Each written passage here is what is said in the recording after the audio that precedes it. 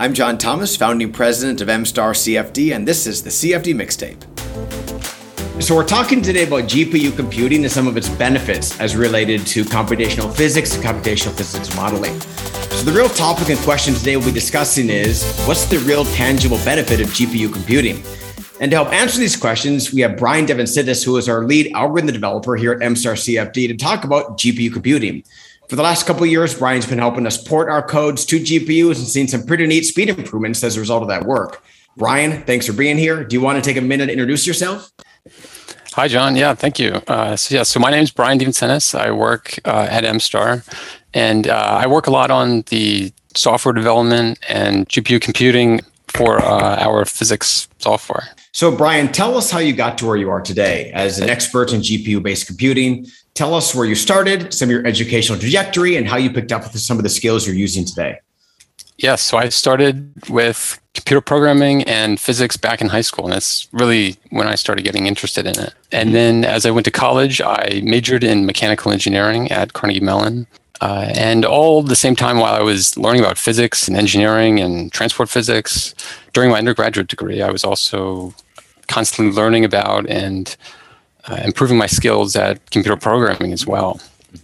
And so towards the end of my degree there, I combined these two interests of mine and started to go in a direction that combined physics and engineering with computer programming. And so I kind of went into this area of numerical methods and numerical simulations of physical processes. And it was at that time where I really started getting some experience with GPU programming. And it was actually lucky. It was the time at which the GPUs were really starting to catch up and beat the performance of CPU-based computing. This would have been what, the early 2010s-ish? Yeah, kind of mid-2010s. Yeah. Right on. And now you spent some time in Texas working in an HPC center, right?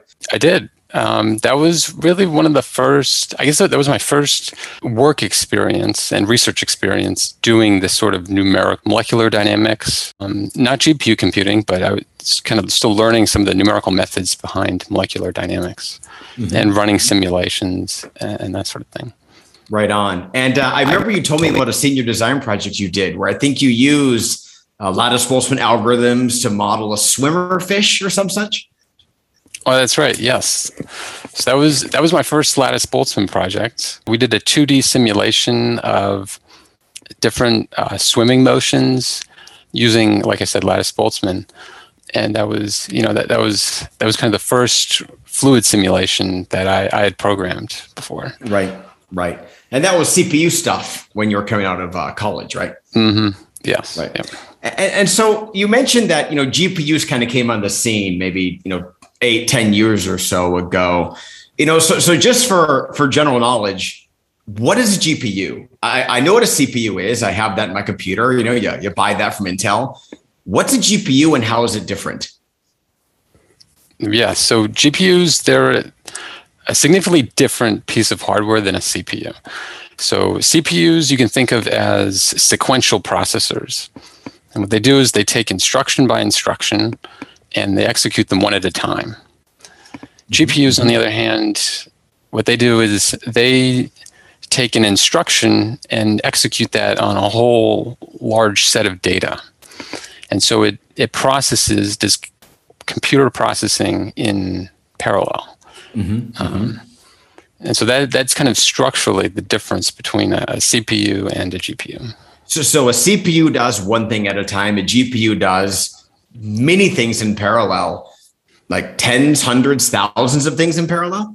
Yeah, exactly. Okay. So, your CPU might have some vector capabilities, on the order of maybe a dozen or so, or dozens, whereas a GPU can perform its calculations on thousands of compute cores at one time.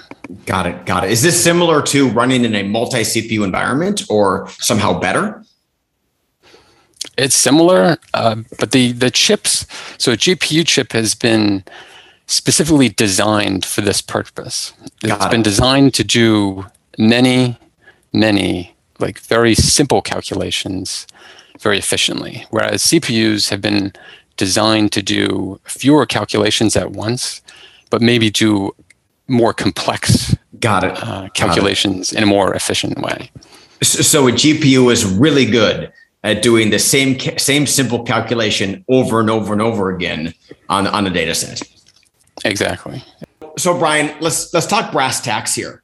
How fast is a GPU relative to a CPU? If I have a good, state-of-the-art scientific GPU in my desktop computer, what type of performance increase could I realize relative to the CPUs in my computer? Sure. So it is a tough comparison to make. Probably the best way to do it is to look at cost is probably what I would look at. Mm-hmm. And what you can find, and it depends, like we were talking earlier, it depends on the exact algorithm you're talking about and how well it fits on the GPU, right? Right. But if your problem fits well on the GPU, you can be looking at 1, 2, even a little bit more than that in performance improvement with a GPU relative to the CPU, spending approximately the same amount of money. You mean 1 to 2 order of magnitude? Orders of magnitude, sorry. Yeah. So that's significant. I know in our software, a good scientific GPU, which might cost $8,000, can run with the same speed as probably a maybe 256 or 512 CPU HPC.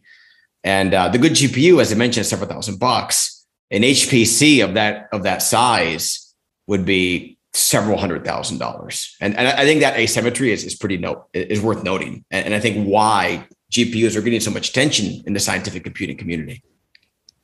Yeah. And one thing I'll add to that is that performance improvement, I think you can break it down into 2 different components. Part of it is that it just can process more per buck, right? So that like the memory bandwidth, the number of flops that your GPU can do compared to the CPU per dollar is just higher.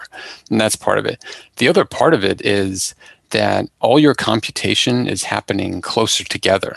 Mm-hmm. It's all happening on one chip. And so the memory and the syncing of information that needs to happen and the communication between your different computational cores and the moving around of memory is all a lot faster because it's on the same piece of silicon. It doesn't have to be communicated between this whole complex system of mm-hmm. servers and switches and that mm-hmm. sort of thing.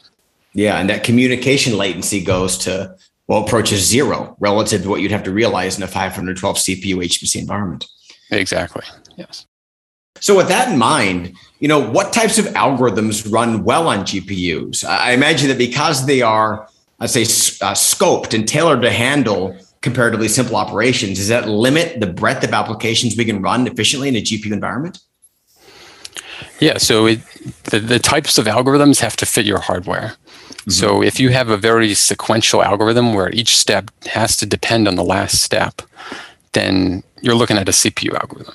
Yeah. If you have a whole bunch of computational work that can be done at one time, and the algorithm is being applied, it's the same algorithm being applied to every piece of data that you have, then that's where the GPUs come in. Right. So I've seen application, obviously, the Lattice-Boltzmann, or we apply it to solving the transient Navier-Stokes equations. So GPUs have this neat capability to handle a lot of information at once. And outside of scientific computing, I know they're applied to things like machine learning, other sorts of artificial intelligence. Do you think this pivot towards massively parallelized but simple hardware is a part of a broader megatrend here, or do you think this is something of a one-off technology? Do you think in the next 10 years we'll be doing more of this type of computing, or do you think that CPUs will be modified in a way that supplants the need for this kind of unique type of GPU architecture? Well, my guess would be that every different piece of hardware is going to find its niches. Up till now, the CPUs have been the only form of computing that have been available. Right. You're either computing on a CPU or not really at all, right? Mm-hmm. GPUs are taking a chunk of that away, and they're going to be taking over. They're going to be dominant in certain applications, right? Yeah. And I think as time goes on, other forms of computing will arise, and find their niches and chip away from CPU or GPU computing as well. That's good. That's a good perspective. So that being said, just so we understand, you mentioned serial computing being very useful for CPU-based architectures. Are there other hard limits on GPU computing, things that we should be aware of, or things that we know just don't run well on a GPU? One point I would make is that while some algorithms can be programmed to fit on a GPU, it is also harder to do so, right? So CPU algorithms are generally easier to program. With the GPU environment, you have a lot more to think about as you're writing your code. That may be due to the parallelism. You have all these different calculations going on at once. And so you have to think about synchronization between different parts of your code that are operating at the same time.